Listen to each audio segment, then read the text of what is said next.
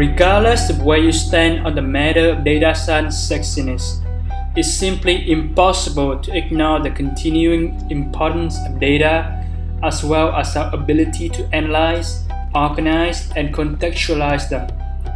Data are changing how our businesses and societies function. They are being used to solve a ton of interesting problems and shaping the questions we can ask of the world around us. Hi, I'm James Lee, and this is DataCast. Join me for raw conversations with practitioners from the worlds of AI, machine learning, statistics, and data science. Hi listeners, this is DataCast, where I hold long-form conversation with data practitioners and researchers to unpack the narrative journeys of their career.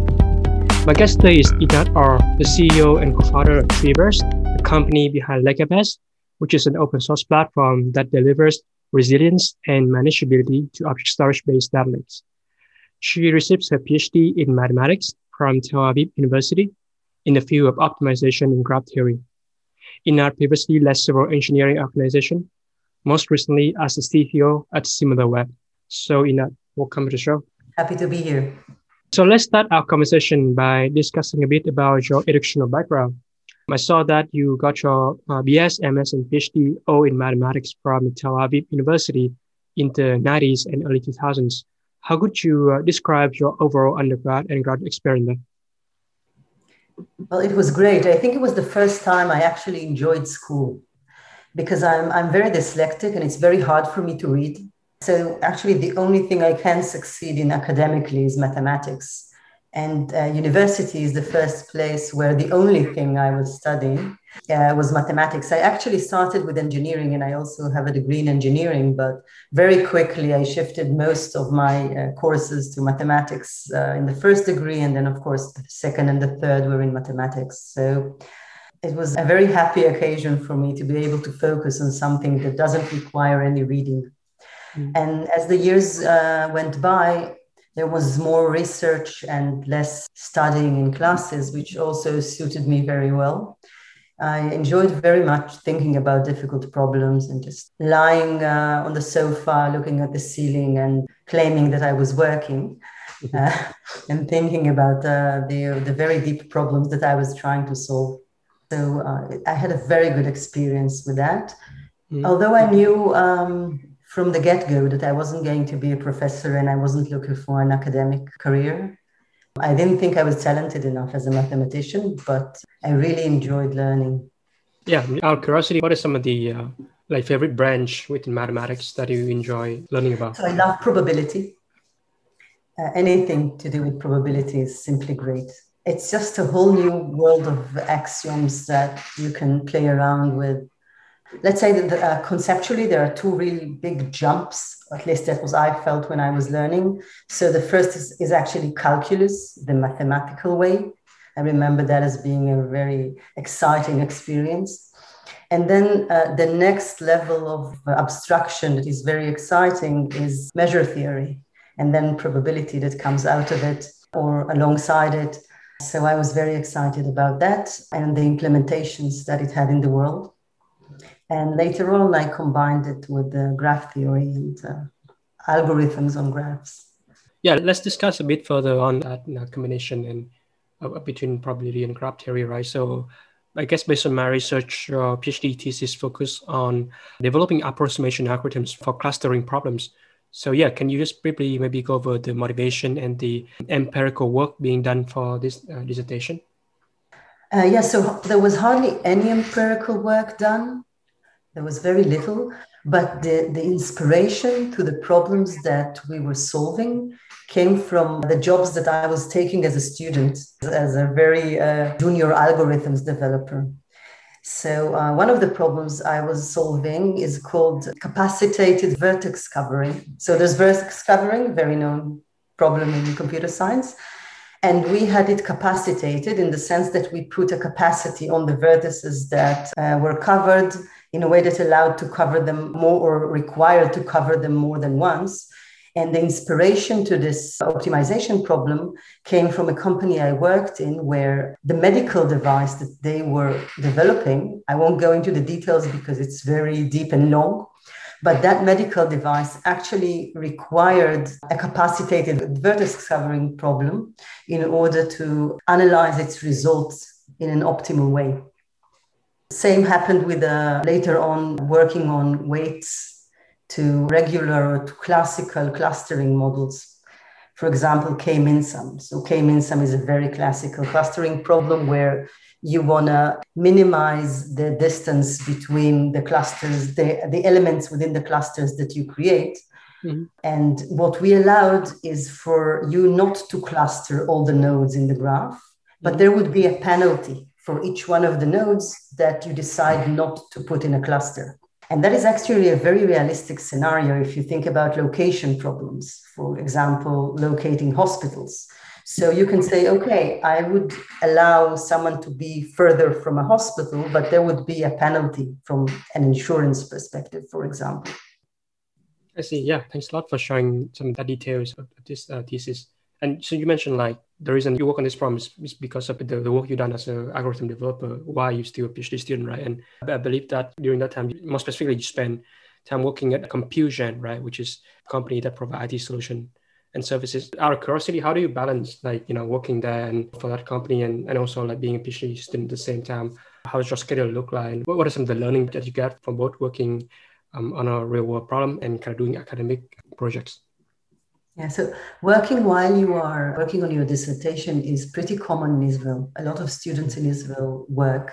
Yeah, and I got this really amazing job in Compugen. Compugen was a company that everyone really wants to work with for, and they had this very difficult exam to check if you are suitable for them. So I was very proud when I was accepted to work as a student at Compugen. And I just worked and studied, and I had 16 hours work and study days. It was very intense, but it was also very, very satisfying. This was the first place I ever coded in. Before that, I never coded anything that was more than just a few hundred lines. And here it was really implementing algorithms. I moved from C to C++. Mainly, I learned from really the best people how to develop algorithms using best practices that are used in code in general. It's not very common to see a bunch of mathematicians that really adhere to work processes or that ensure quality when using data. And years later, I still reference to the things that I've studied in Compugen when I worked with other people that did not know those best practices.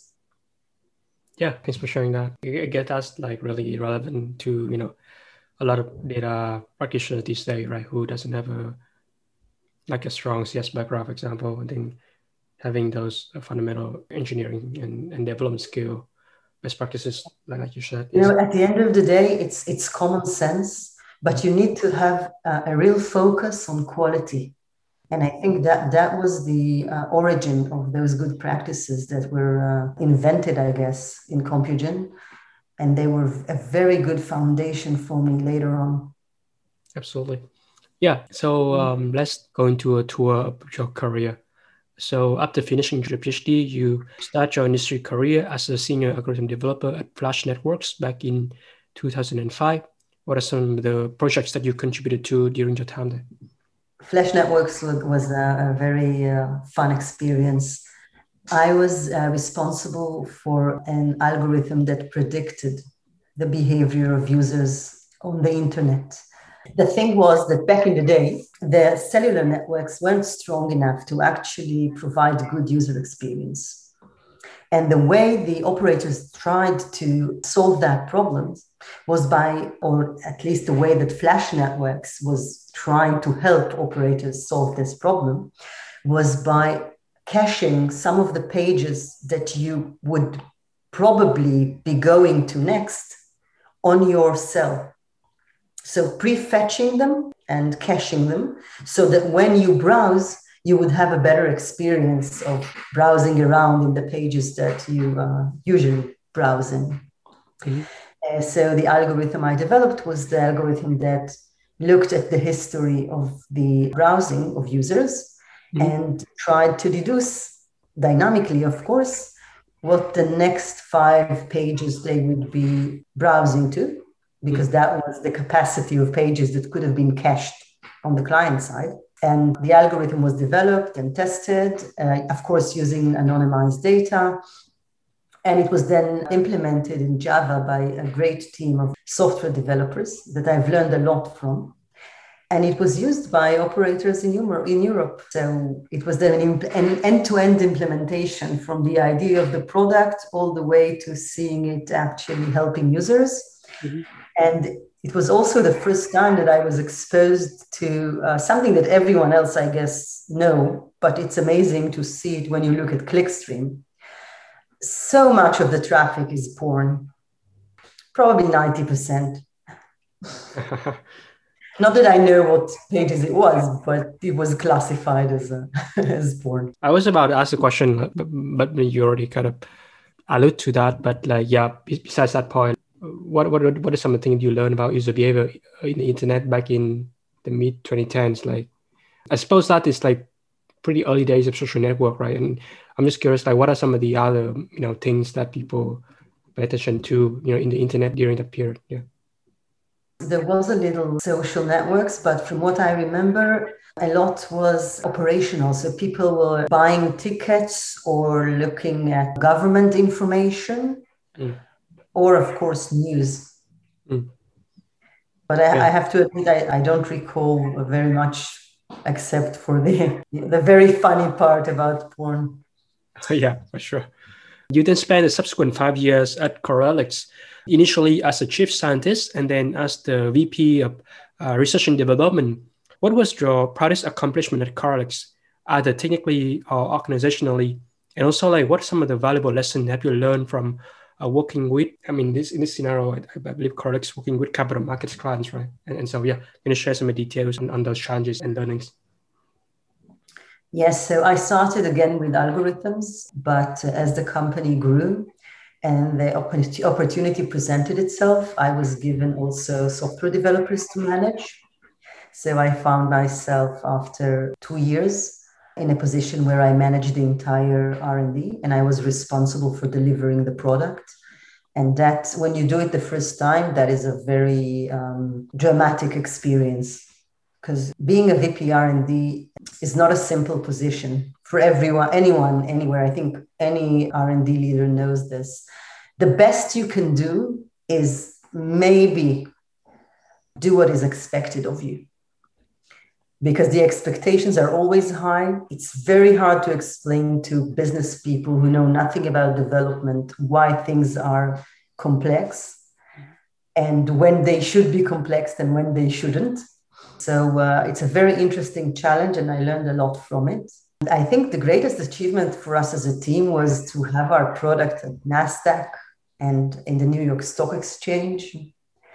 That is an amazing feeling to have those names in your customer lists, and also to come visit them and stand in those huge offices over Manhattan. So for someone who is not from New York or not American, that is also a very nice experience. Mm-hmm. But I think the logos themselves, and I also learned about those organizations, the capital markets organizations, that I was expecting them to be way more conservative. So while demanding very high quality and uptime, they were very bold in trying new technologies and acknowledging the value of very young and early products and adopting them and helping them grow. So that was also an experience for me that later on I adopted when managing bigger R&D organizations, to always look for new technologies and adopt them and help them grow and actually serve your business to the best of their abilities. So being an early adopter is a huge advantage, and it's a cultural advantage. It's a state of mind that those organizations have. For sure. Thanks for sharing those details. You brought up this interesting point that, these capital markets clients require very high uptime, right? Which is like, I guess the speed and reliability of these algorithms are critical. Can you maybe double click on that? Like, algorithmically speaking, like, how does that translate itself into like the design of these algorithms that your team had to develop? So it was more to the design of the software, because the way we were working, We developed not a high-frequency trading algorithm, but rather a monitoring system for high-frequency trading environments that allowed the people responsible for the health of the high-frequency trading systems to make sure that those systems were working properly. The challenge in these environments is that you can't really put a client on a machine and compete on resources with the algorithms because it's nanosecond sensitive environment. I mean, I'm kidding with the nano, but you get the point. So low frequency is very high performance and you don't want anything else running on the machine. We were doing the monitoring offline by hooking to network data and analyzing it on the side. But once you have a good monitoring system, you rely on it and you can't have it go down or show the wrong data or be late with the data that it shows because you rely on it to operate your business properly. So this is where our challenge was, and it revolved, the algorithms were very important from a performance, but mainly from a correctness point of view. But the software engineering was what needed to be adopted for the high availability. And it was nothing that was not known. It was just the regular challenge of, running things active, and making sure to synchronize them where it's a data intensive application. So data was written into databases. It was written into Postgres that we kind of hacked in a way that made it more than it was. And then we had to bring it to be highly available in an active environment with all that it means.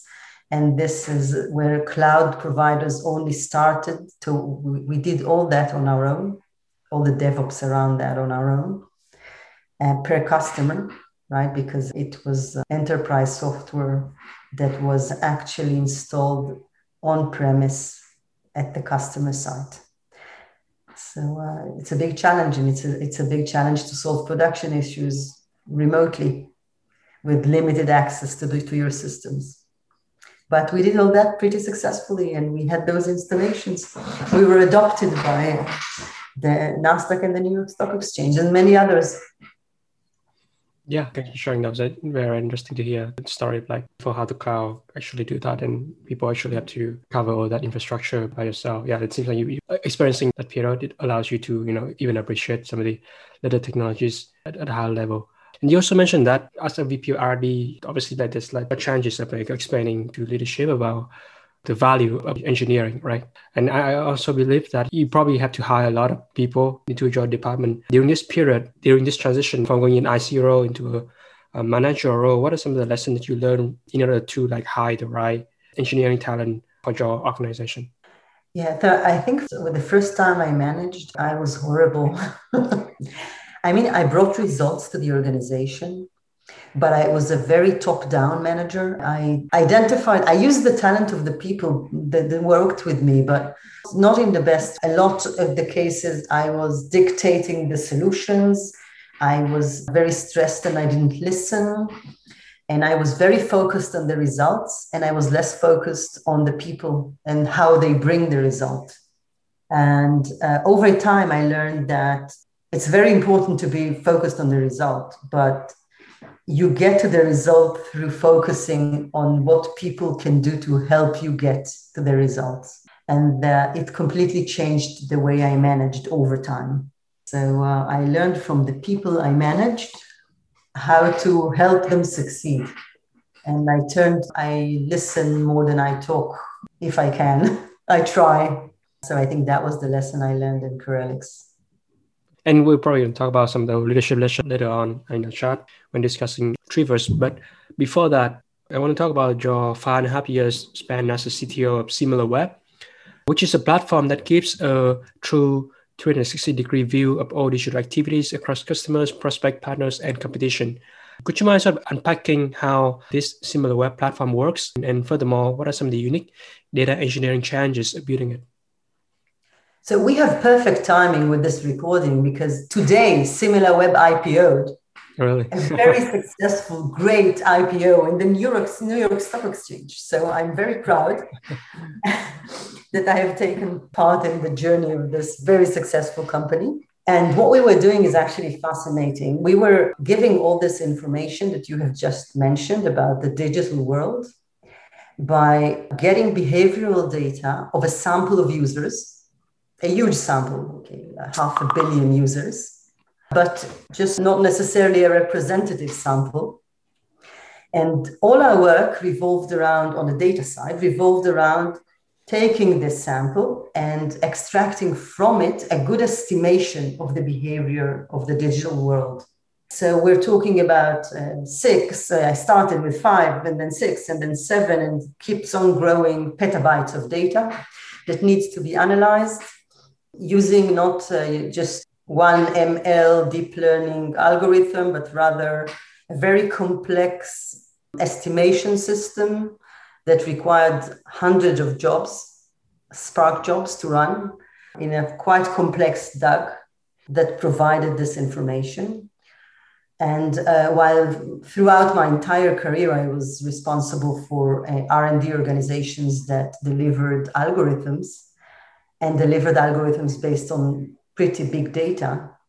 This was the first time I went through the process of using big data technologies, starting with Hadoop and MapReduce, moving to Spark, moving to Kafka, moving from HDFS to S3, and going on the cloud completely, because when I joined, we were mostly on-prem. So all those journeys that we took as a company to scale when our data scaled were just amazing. And I learned a lot from the people who actually, I was the manager of starting with 40 people and ending with 200. Mm-hmm. I learned from the experience of the people that I managed while moving through those technologies. It was a great journey, and it is a very happy day to see it continue as a public company today. Yeah, for sure. I was curious, can you maybe share 1 or 2 use cases of how this platform kind of works for one of the clients, if possible? Yeah, I'm just trying to wrap my mind how a 360-degree view of a customer actually look like, customer journey part of it. Yeah. Let's take a simple metric. So one of the metrics that SimilarWeb provides is an estimation of the visits to a website. It just provides this information for all the websites in the world in a granularity of a day, a week, 28 days, a calendar month, and so on. Of course, when you look at a website, it would make sense to look at the problem per country, because there would be a large difference between countries when you estimate things. And also, you don't expect to see significant cross-country traffic, although there is, it's not very big. So per country and per site, right? So we can isolate this or actually run concurrently on very many problems that are per country, per site. And this is how the data system worked. It divided the data according to that. And then the estimation algorithm worked.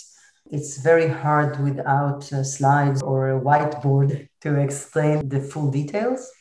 But that was the basic logic of the estimation.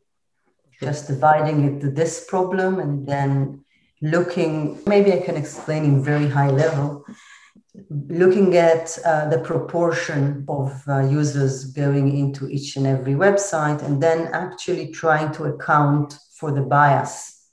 And the way to estimate the bias came from a learning set. So we did have some supervised information that we could use, not on all the websites, but on some of them. And this helped us actually create those weights and account for the bias in our panel of users that we did see information about. Yeah, thanks for sharing those technical details of that. And I guess also another question that I'm curious to learn about is, well, what is the role of a CTO, actually look like? What are some of your day-to-day responsibility as a CTO of the company? My title was misleading. I was the VP of R&D. I managed the engineering organization. Mm-hmm. And I'll be happy to share, but if you think of a CTO as only the person who is responsible for innovation, then that was not my job. I was responsible for innovation, but I was also responsible for delivering the product day to day. Mhm. And the way I learned to manage, as we mentioned earlier, was as much as possible to do things bottom up. So new technologies, for example, came from the team. They wanted to adopt a technology because they thought it was helpful for their work. And then the DevOps team and the architecture forum that we created assisted in helping people adopt new technologies and then showing the rest of the organization the technology is used so it would be adopted in other places within the R&D. But from some point, from some level of size of an organization, my job was to give my managers the context that they needed in order to take decisions and to explain to my colleagues and to the CEO of the company, to communicate to them challenges or limitations or innovation that we can offer. So I think a lot of the work revolved around people and communicating with people and making sure there is alignment around product R&D, sales, product R&D, and within the R&D about technologies, methodologies of work, and of course, culture. Yeah, and it seems like as you go up the career ladder, you spend less time focused on technical challenges and more on things like, you mentioned people, processes, communication, culture. Yeah, but what? As I told you earlier, at some points in SimilarWeb, I was pushing for innovation because I wanted to be like those great organizations we mentioned earlier. So I would bring in new startups that had ideas that I thought were relevant for SimilarWeb and its product. Mm-hmm. And I really tried to push the team to evaluate and help and use them in order to help us get the product that we needed. And of course, help them to mature their product. Mm-hmm. And we have adopted a few interesting technologies over the years. And the last that was adopted, I started the process, it was adopted after I left to start Reverse, was a technology by Firebolt, which is an amazing analytics database. Yeah, thanks for sharing that. And yeah, it seems like that experience of constantly evaluating vendors to bring them in adoption into SimilarWeb really inspire you to start your own entrepreneurial journey. And so since January of 2020, you have been the co-founder and CEO of Treeverse, whose mission is to simplify the lives of data engineers, data scientists, and data analysts who are transforming the world with data. Your team also built LakeFS, which is an open source platform that delivers resilience and manageability to object storage-based data lakes. So can you share the story behind the founding of the company? We had a very intensive data operation at SimilarWeb. Since SimilarWeb started using Hadoop before I joined, so I think in 2011 already, or 12, there was a lot of legacy when I joined, but using the right technologies. I joined in 2014. So this journey that I already described around the data technologies made it very clear that while there were a lot of tools out there that can be used, there is also a lot of pain that has not been addressed yet. And when I decided I wanted to move on, the company just became too big for me. I'm not an enterprise person. And when communication started to revolve a lot around the politics of an enterprise, I stopped enjoying my work. This is why I decided to move on, although I love SimilarWeb and I'm very proud of it. And I love the team that I built there. After I left, one of the people who reported to me left as well. And he had that idea of LakeFS that we will talk about in a few minutes. And he said, yeah, let's start a company together. And I said, no, I'm not starting a company. I've just finished 5.5 years of working really, really hard. I'm going to spend a year at the beach. Talk to me then. And he was very smart about it. This is a very tricky guy. So he said, okay, just look at the design that I made. It's a really cool design. Just give me feedback. Just come with me to this meeting because, they know you. So it would be very much easier for me to conduct the meeting. And so for one thing led to another, and I fell in love with this idea he had. And here we are today. So this is how it all started. You fell up with the idea of LakeFS initial design of that at the time, right? I guess in the past, year or so, more than a year, it evolves through a variety of transformation. So I take a look at the documentation of LakeFS, and it stood out that there are three main benefits that this project provide, which include development environment for data, continuous data integration, and continuous data deployment. So yeah, could you mind explaining the pain points of working with the data lake architecture and the vision that LakeFS is built upon? Yeah, so going back to the pains we had at SimilarWeb, at the end, we had this data lake over S3, and we were using Spark, we were using Databricks, we were using Hive, we were using Presto, we were using managed versions of Presto, for example, Athena, we were using Redshift. You name it, we were using it because we had so many use cases of consuming data off the lake, and we really wanted to optimize the technology for the use case. We were using a lot of technologies, and we loved the architecture. We thought it was the right architecture, but we still had a lot of pains around the resilience and the manageability. So working over an object storage is error prone because, let's face it, we are managing the data in a shared folder. And 7 petabytes of data that are being used by 40 or 50 or 60 people in parallel cannot be just managed by permissions. Definitely not if you want to democratize the data in the organization and to allow as much insights to be gained from the data.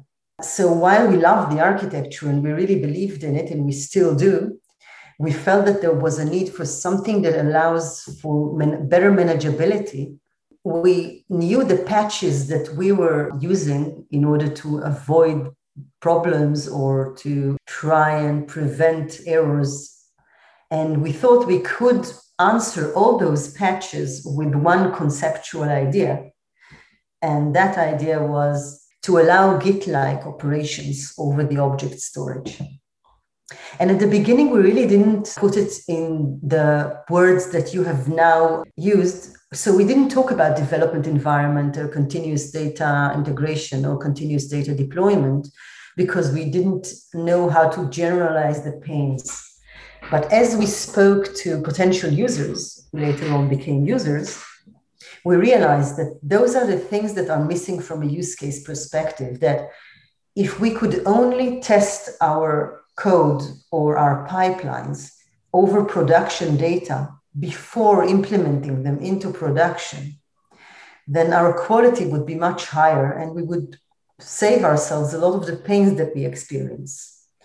If we can test the data continuously every day in a continuous integration mindset, it will solve a lot of problems of data quality and of missing data and of data not having the proper metadata, which means it's not in the right format or not in the right schema, or maybe has PII in it.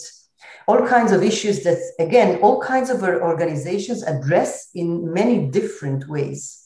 But if you think of the paradigm of continuous data integration, it solves a bunch of those pains by simply having a good practice. Similar, the continuous data deployment and having LakeFS in production. So think about having a Git, but for your data in production. It means you can revert. You can easily return to the last stable state of your data in a synchronized way over all your data collections. A task today, when done manually or done with scripts, is extremely error prone and takes a long time to validate. With LakeFS, it's one atomic action that takes a few milliseconds. Mm-hmm. So you get the security of managing code on the data that you manage in a data-intensive application.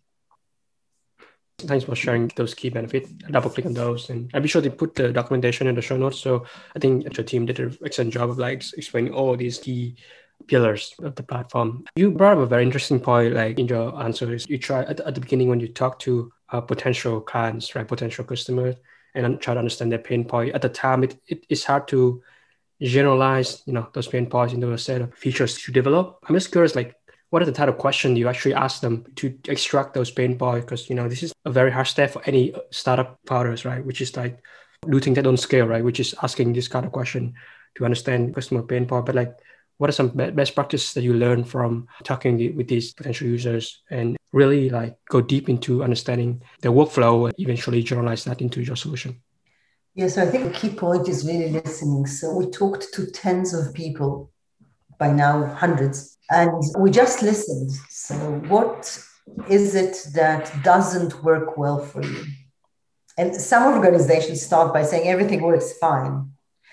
But some organizations are more forthcoming with sharing their problems. But even if with those who feel everything is working fine, when you dig in a little, then you see that, yeah, it works fine. It's not really efficient and it's very slow and it requires a lot of copying. But we somehow managed to alleviate this pain. We invested a lot in it. So those were the two things we were looking for. Pains that required a lot of investment and are solved in an unoptimal way, or pains that are not solved. Mm-hmm. People just feel those pains as they work every day. And as a lot of surveys show, 60% of their time is spent doing operational band-aiding around their problems rather than actually data engineering work that brings value to the organization. So the key is really to ask a lot of questions, to listen and to try to hear the pain. Because when people extract their pain, they would be the ones telling you, you know what? I don't have a development environment. That's really my pain. Now that you dig in with me, this is my problem. I need to run two parallel pipelines to compare two things to decide which is better. I need to start copying data from production to two dirty buckets. This takes hours or days and it fails. So I don't have the same data in those two buckets and I can't really compare. And of course I can run directly over production. So it translates to this, I'm missing a development environment. So those interviews are priceless and we still do them. And I think we would evolve more and more in our language to understand the exact pain points that LakeFS provide very easy solutions for. Yeah, thank you for sharing those earlier story of that process. Always great to hear like some of those customer discovery code, how that actually manifests itself. This is why you build a community. The community of users or the community of people who share the pain, even if they're not users, are the ones who really help you nail it. Yeah, and we'll definitely talk about like the community aspect of LakeFS later on. First, I just want to dig into a couple of high-level topics that it seems like you've been writing a lot about. So data versioning is one topic that I love to discuss. So you have written before about explaining why data versioning as an infrastructure matters. Can you unpack the key points in that blog post for the uninitiated? Yes, so actually for us, data versioning is a tool, it's a means, it is not the end. The end is to bring the right workflow, the right application lifecycle to the work of data engineers. Now, in order to have that, you need to be able to version the data. But when you use LakeFS, you can decide how many versions, if at all, you keep of the data, depending on how much you want to revert or to get reproducibility. So when I talk about LakeFS, although LakeFS definitely does copy and write versioning of the data collection that it manages, it doesn't do it just to version. It does it in order to allow the branching, the committing, the merging, the use of pre-merge and pre-commit hooks, and so on, to allow development environments and CI/CD for data. And I think this is a very critical difference between us and tools that say, look, we versioned this for your ML experiments, because this is a very specific, narrow need for the versioning. While the way we look at it, instead of looking at it vertically per application, we look at the problem horizontally and we say the versions are actually a property of the data. They're not a property of any application using the data. So if you have two teams that are actually analyzing the same data using different tools, they would need to be able to communicate about the versions of this data. So you don't want the versioning of the data to come from the tools they're using applicatively. You want the versions of the data to come from a horizontal system that provides them with workflow tools and enriches anything that they do with Git-like operations. And I think this is the key here, not to look at Git-like operations over the data or data versioning, again, as a means, not as an end, not to look at it as a feature, but rather to look at it as a horizontal property of the data that should be managed for the organization in a holistic way by one system. It's also very important for auditing, for lineage, and for governance over PII, among other things. So you really want that done in a horizontal way. Yeah, thanks for sharing. That's a very interesting insight. I totally agree with you. I think all those points about auditing, lineage, and governance are top of mind for a lot of organizations as, new privacy laws and security become more important. Just out of curiosity, why do you think no more tools that actually looking at versioning horizontally? Why do they stick into a vertical mindset? I think those tools are meant to provide a different use case altogether.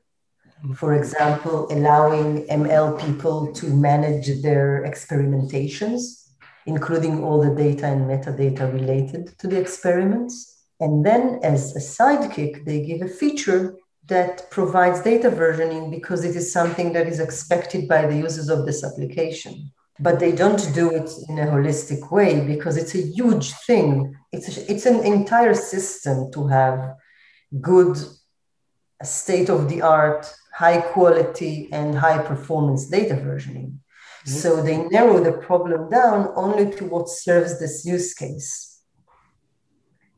And so it's a small side feature on something that is meant to provide something else, which is, by the way, why we feel we're not competing with those tools. We're actually complementary to them. So use LakeFS to ensure the safety and manageability of your data, and then use an MLOps tool over it to enjoy the features that are required for a data scientist to manage the day-to-day work.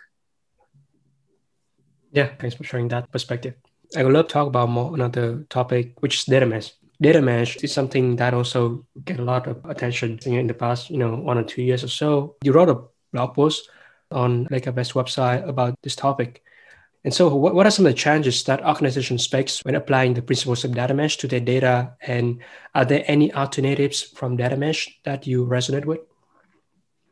So I see data mesh as a good intuition to let's take the world of application development and try and just implement what we learned there in the last 70 years to data-intensive applications.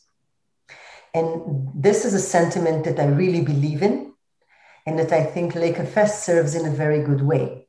But taking data mesh down from this excellent concept to day-to-day work is already very, very complicated. And I don't think there is a one solution fits all here. Mm-hmm. Just like, everyone talks about microservices, but at the end of the day, every organization manages their services, not necessarily micro, in a different way with a different logic and a different consideration on why to create a service. It depends on the business, it depends on the structure of the R&D, it depends on the talent density that you have, it depends on a lot of things. And of course on the application itself. I think it is the same thing with data. While I do believe that looking at things from an agile way is extremely important and cross-functional teams in data is extremely important, and having a data product manager or a product owner for data applications is also extremely important. I think every organization should take these concepts and just adjust them to their own needs, very much like agile development and microservices that go very well together are adopted in different ways in different organizations according to their need of the organization. I think the same should happen with data mesh. So I'm not sure I'm saying there is the monolith and then there is data mesh and I'm about to offer a third alternative, I think I'm saying there is a continuum here. Monolith is not always wrong, just as it is not always wrong in software development. And microservices and hyper agile development is not always right and not always suitable. And every organization finds its sweet spot between those points. So the same should happen with data. But the data mesh definitely puts on the table the fact that we are not working with the best practices of software development when we are developing data-intensive applications. And there is really no reason why we would not adhere to those principles that serve us very well with software engineering that is not data-intensive. I really like your point about the continuum going from monoliths to microservices. And in my look, how did that look the same for data-intensive application? I think it really depends on the talent of that organization, the quality of the data, the type of application that they're trying to build, even buy-in from leadership that allows, the different data teams to move along that continuum. So I absolutely love that nuanced take of how you view this concept. So the last person in the world that would give you a pitch on why to do a monolith. So not in data, in software development. That could happen. In some cases, it's actually a good idea. I know it's not fashionable to say, but it's true. I guess that you have a long career in working with a variety of software methodologies, so you can totally rely on that experience to provide that input, right? Ensuring data quality in a data lake environment is another key value proposition of LakeFS. So would you mind sharing your take on a practical checklist for data quality testing? Yeah, so I did address that also in a blog. As being a data scientist myself, I mean, it used to be called algorithms developer, but it is a data scientist. And as I told you, as I've learned in Compugen, where I got my foundations, quality is extremely important, and understanding the steps of where and how to mind quality is extremely important. I think you need to look first at the level of the record itself. And it's best then to enforce quality at the point of collection and do as much testing as you can at the point of collection, because later on, if you do find quality issues, it's already a fact. It's a given fact that you now have a damaged record. But if you enforce, for example, in the UI where the data is collected, I'm just inventing a use case. If you enforce there the type, or you provide a closed list and so on, those things help you really limit the options and make sure that the quality of the data that would be collected would be much higher. So there is a lot to be said about properly collecting data, either automatically or manually, and how to design this collection. And when you go further in the pipeline, you would want to start checking properties of data sets. Mm-hmm. And that should be done using statistical tests and anomaly detections and all kinds of very interesting things like that, to see that if you have made assumptions about the statistical behavior of the data, those assumptions are kept before you analyze the data or running an algorithm that actually relies on those assumptions. In a short answer for a podcast, I think those are two very important points. Yeah, absolutely. And I'll be sure to include the link to the blog post that you mentioned, data quality testing, where to test data validity and accuracy, into the show notes, so people can take a look at that. Actually, in that blog post, you also mentioned a couple of the data quality testing frameworks that currently existing in the market, ranging from DQ, Great Expectation, Excel Data, Monte Carlo, DQ, a few of them. And I believe, LakeFS has a plan to integrate with a few of them, right? As part of a lot of them, actually. Just curious, can you share any details regarding those? Yes, the way I look at it, to get quality over an object storage data lake, over a data lake, you need a trinity. You need LakeFS to be the Git and also to manage the artifacts, which are the data sets. You need a very good testing platform. Either you develop it yourself or you use one of those tools. And you need an orchestration tool to allow you to just make sure that you run all those things in the right way and the right order. So what LakeFS provides in this picture is the isolation and the management of the artifacts. So if you want to first ingest data into a branch, then create a pre-merge hook that calls the testing tool. And if the test passes, the data set is then merged into production. And then once it's merged, Airflow can call the first job, for example, that runs and uses this data set. That then you ensure that any data coming in and being used within your daily analysis was actually tested for quality.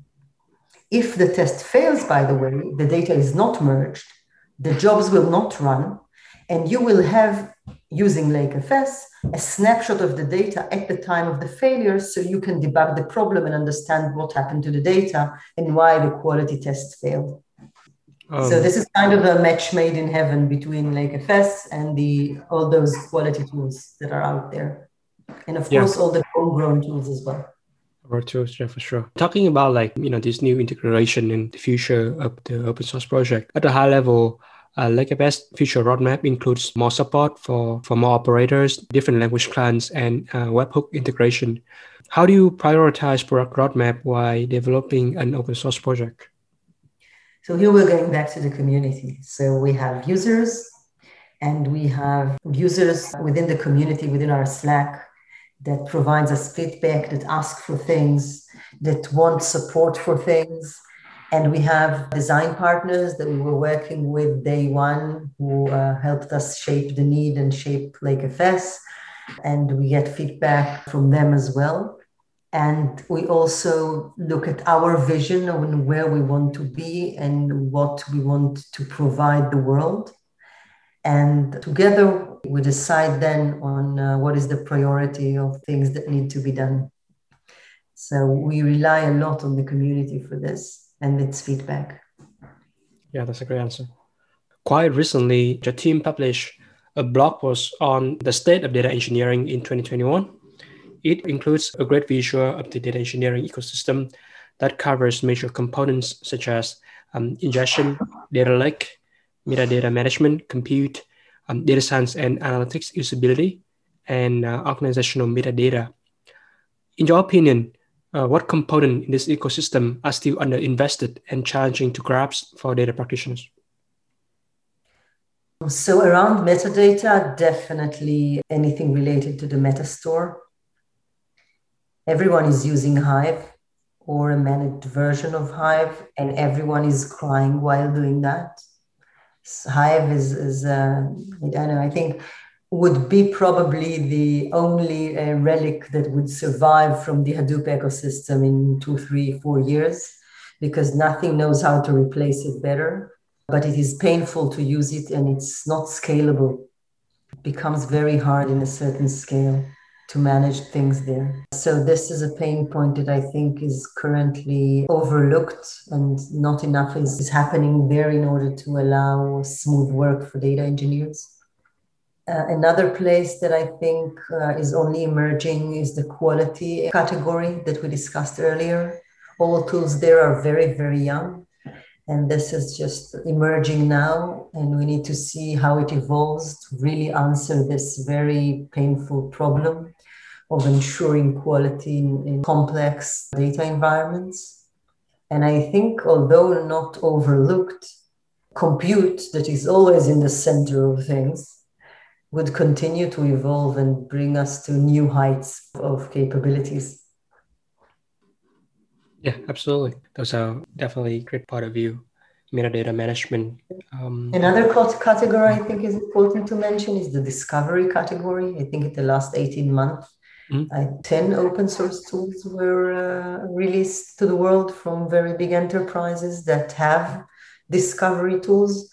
And I think discovery is becoming a bigger problem in organizations because the amounts of data are growing even in smaller organizations. And the question, where is the data? Who owns it? What does it look like? How is it being used in the organization? All those questions need to be answered by a very good system that manages this metadata.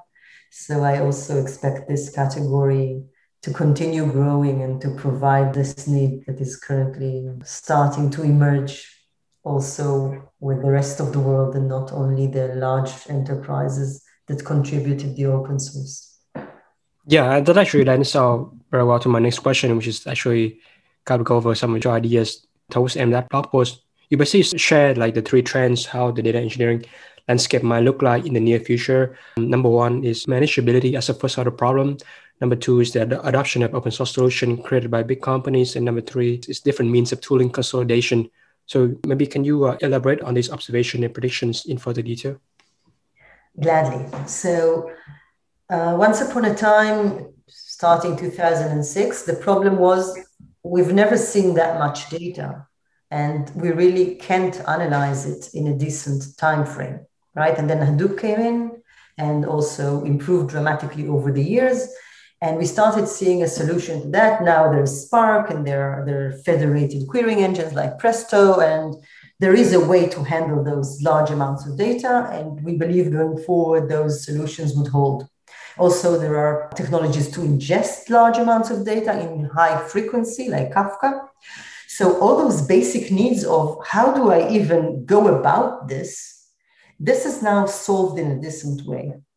And then the next challenge is how do I work efficiently when all my environment is distributed, very hard to manage systems that are running huge amounts of data. And so from being something that you don't bother with because the basics are not working, now that the basics are working, this problem becomes top of mind. This is why discovery is coming in and quality is coming in and governance tools are coming in and tools like LakeFS and formats like Hoodie and Iceberg and Delta are coming in. All those allow better manageability of what is going on for us. And as a sidekick could also allow virtualization or performance or other cool things. But the real reason they're out there is to allow us to manage ourselves better. This is a trend that is only going to increase because this is now the problem. Get it done quickly and in high quality. We know it can be done. Let's get it done quickly and in high quality. Regarding the adoption of open source solutions, I'll call it the war of the gods.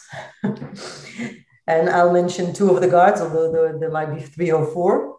But the two main ones would be Databricks. That would cover, by the way, both number 2 and number 3 in this section. Mm-hmm. So Databricks is offering an open source-based environment that you can pick and choose what you take from their solution. They give managed Spark, but they could also give you a lot of other things. But you can also take those things from other technologies and it would still all work very nicely together. Not necessarily in the best performance, but it would work. While Snowflake took the direction of, we are going to be the one database to rule them all.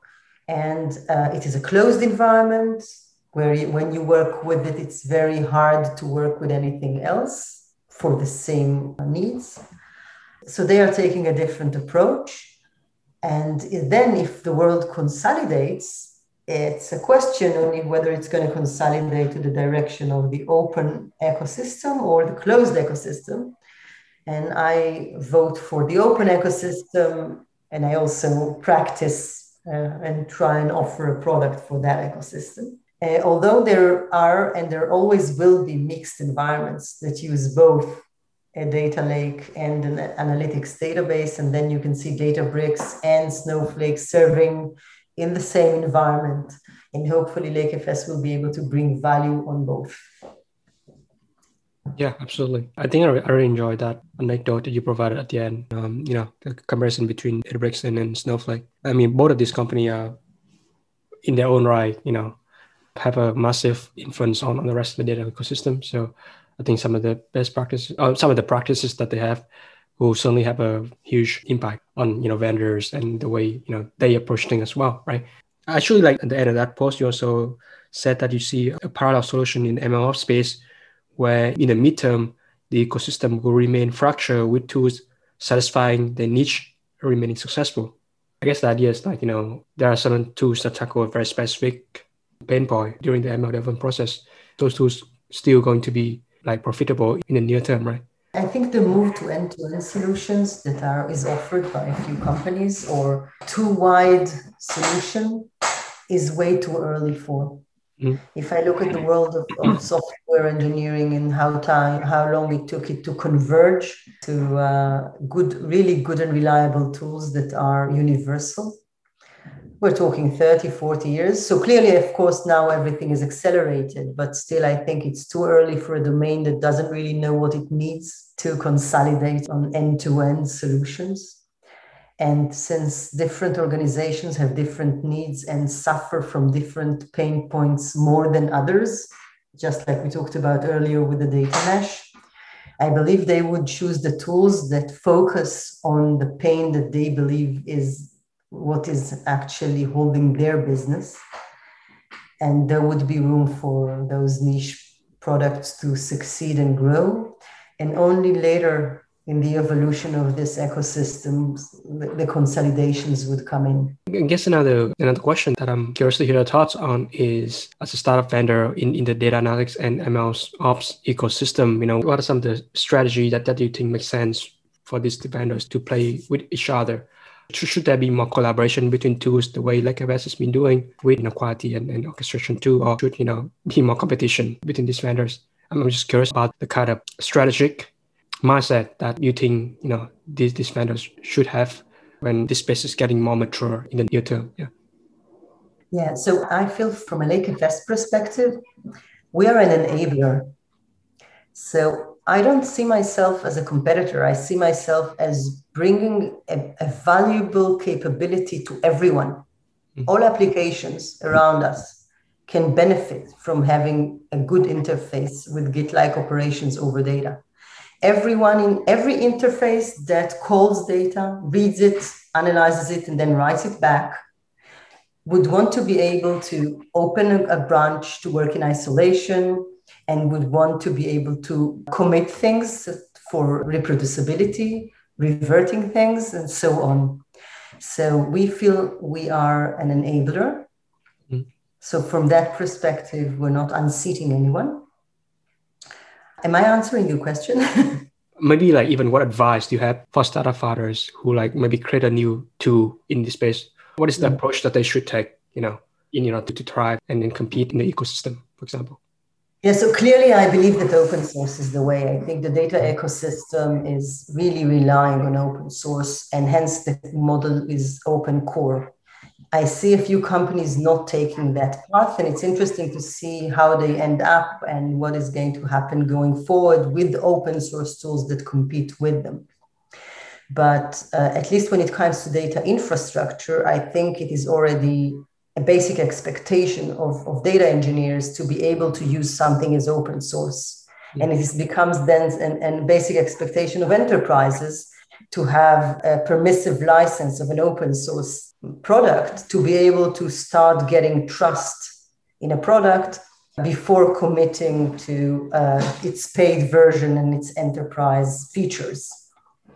So the next layer after you have adoption of this as an open source and you really understand that you built something that people need is offer it as a managed service, which everyone really appreciates because you can never have enough data ops people. There is such a shortage. So if you can get something managed and relieve the need for them, that is always welcome and companies are interested in paying for that. And then, of course, over that, offer enterprise features according to the nature of the product that you are providing. So just use an open core model.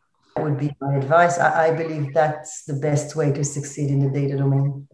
Yeah, for sure. And that actually translates itself pretty well to my next few set of questions. So let's take off your engineering hat and put on your founder hat. Pricing an open source project is not an easy task. And you already mentioned that, Traverse follows the open core model, which will add a commercial layer on top of the open source component.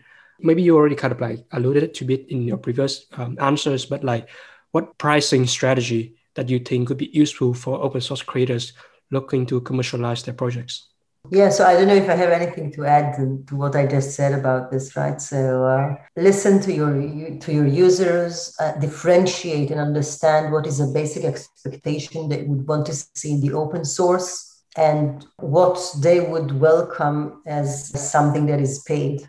It's very important to listen here, and you would be surprised how people would very honestly tell you, yeah, that makes sense for me that I would pay for this, but it doesn't make sense for me that I would pay for that.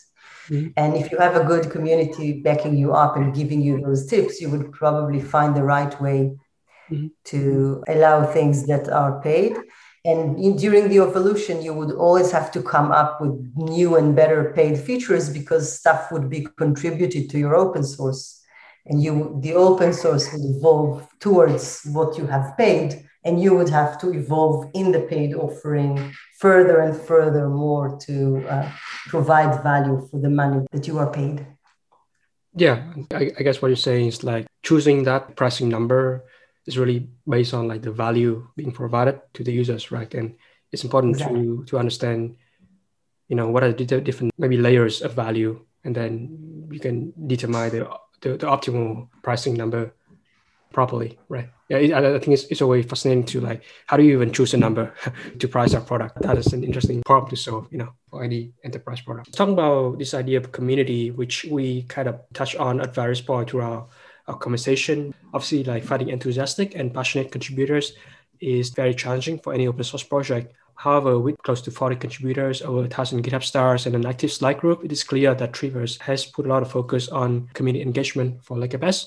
What are some of the hurdles that you have to overcome to find and engage the early committers for the project?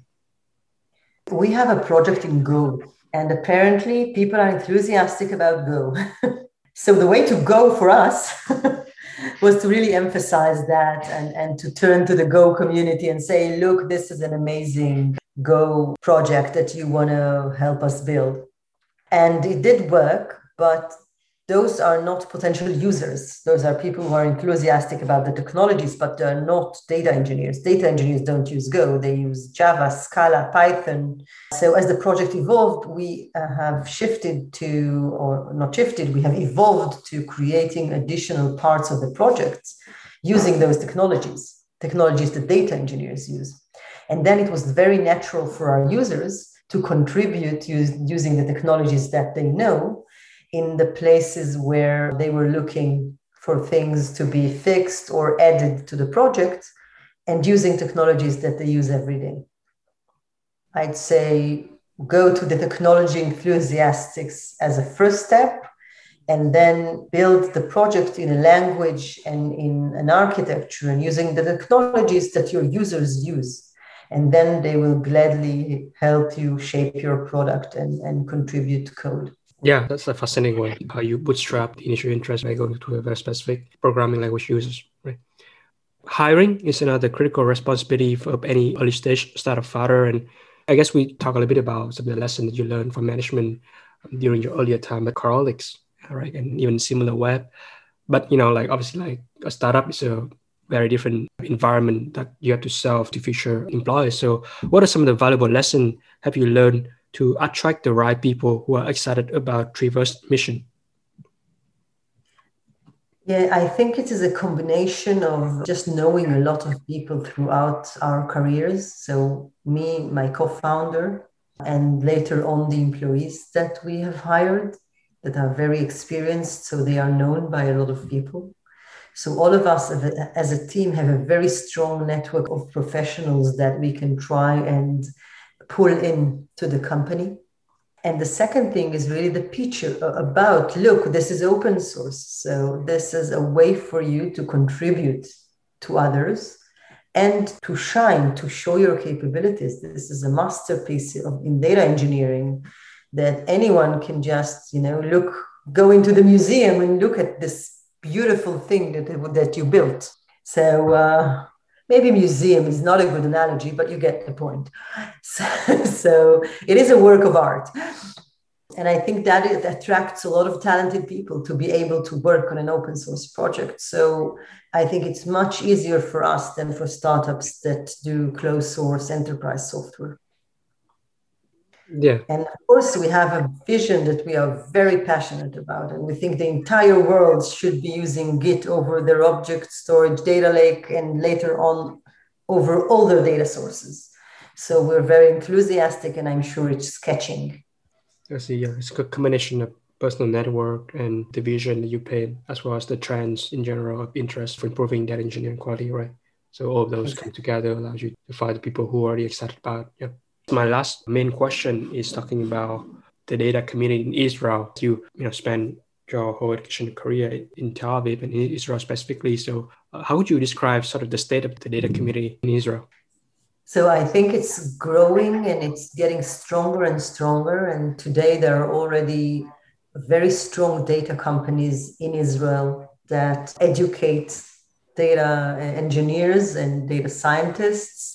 The need for data engineers and data scientists is also shifting to security companies that Israel is extremely strong with, to other verticals of high tech that Israel has contributed to the world in the last 30 years, because every company becomes a data company, and Israel is a very, very strong tech hub. So I think in the last 5 or 7 years, we've made a huge jump, and we are competitive with any data community around the world that you can offer. We develop technologies around data as an ecosystem. We are early adopters of technologies that come from all around the world. And we have data challenges that are cutting edge. Us facing them, the Israeli community facing them for the first time, is something that the world would probably learn from, just like people learned from Silicon Valley. Yeah, I think that's an excellent answer. I mean, if you like someone who frequent like the data community online, you see a lot of startup coming on from Israel, and a lot of founders even like origin from Israel who like go to US or Europe or other places to start their own company. So it definitely seems like the entrepreneurial culture is huge in Israel, and I'm glad to hear your insider perspective on how they play out in real time. So at this point of our conversation, I want to move into the final closing segment, in which I'm going to ask you 3 rapid fire questions, and then you can give quick answers for the listeners. Number 1, name 3 people in the data engineering universe whose work you admire. So first would be Ali Ghodsi from Databricks, right? So as a representative of all the first Spark co-creators, NDA for Spark in general. Shai Banon, who started the Elasticsearch and really advocated it all the way to every organization in the world. An amazing job by one man, and now an amazing company. And Gwen Shapira, a developer advocate for Kafka that really, I think, was able to rally around a huge community of Kafka users around the world by her expertise in the Kafka internals and her both R&D and product abilities. So those are my 3. Number 2, name 1 book that you'd recommend for people to cultivate a better engineering mindset. Oh, that's an easy one. Designing Data-Intensive Applications by Martin Kleppmann. I've given it as a present to so many people, and I think if you ask in Israel what book Einat would recommend, everyone would say that this is the book. I've recommended it to thousands of people already. I think at least 4 or 5 guys have recommended this book. So I think it's a common testament for the quality of the book. I'm halfway through reading it, so it's very dense. And then lastly, imagine that you send out a single tweet to all the early stage data engineers on Twitter. What could you tweet about? So there's a great Richard Feynman quote where he says, "What I cannot create, I do not understand." And I think this is a very important guideline for people starting with data engineering, to dive in, do everything with their own hands, look at what drives the systems, the distributed systems that they're using, how things are influencing the way that they work, and gain the maximum understanding that they can, because it would serve them later on in being excellent at what they do. Fabulous. And I think that's a great way to end our conversation. I really enjoy learning about your educational background, studying mathematics at Tel Aviv, your various journey through doing algorithm development at different stages of your career and moving into the VP roles later on at Crowdlix and SimilarWeb, your motivation to start Treeverse and the Lake Capes project, a variety of insightful discussion relating to data versioning, data mesh, and data quality, as well as the state data engineering 2021, as well as some of our discussions surrounding building a good open source community. So I'll be sure to include all of that into the show notes, and listeners can have a chance to, take a look and read some of your blog posts and check out Slack and the GitHub pages of LakeFS. And I really enjoy this conversation, and I look forward to see some of the future roadmap of the project and see how the company will play itself out in the near future of the data engineering ecosystem. So I appreciate it, and I hope you have a fantastic rest of your evening. Thank you very much. I had great fun. Well, that's the wrap for another episode of Datacast. Hopefully, you have learned something insightful and interesting from my guest today. You can read the show notes from the podcast website at datacast.simplecast.fm. If you want to get instant updates when a new episode is released, either follow me on Twitter or subscribe to my newsletter on my website jamescayley.com. It is my greatest pleasure that you listen to this podcast and take advantage of the data revolution coming upon us. Goodbye for now.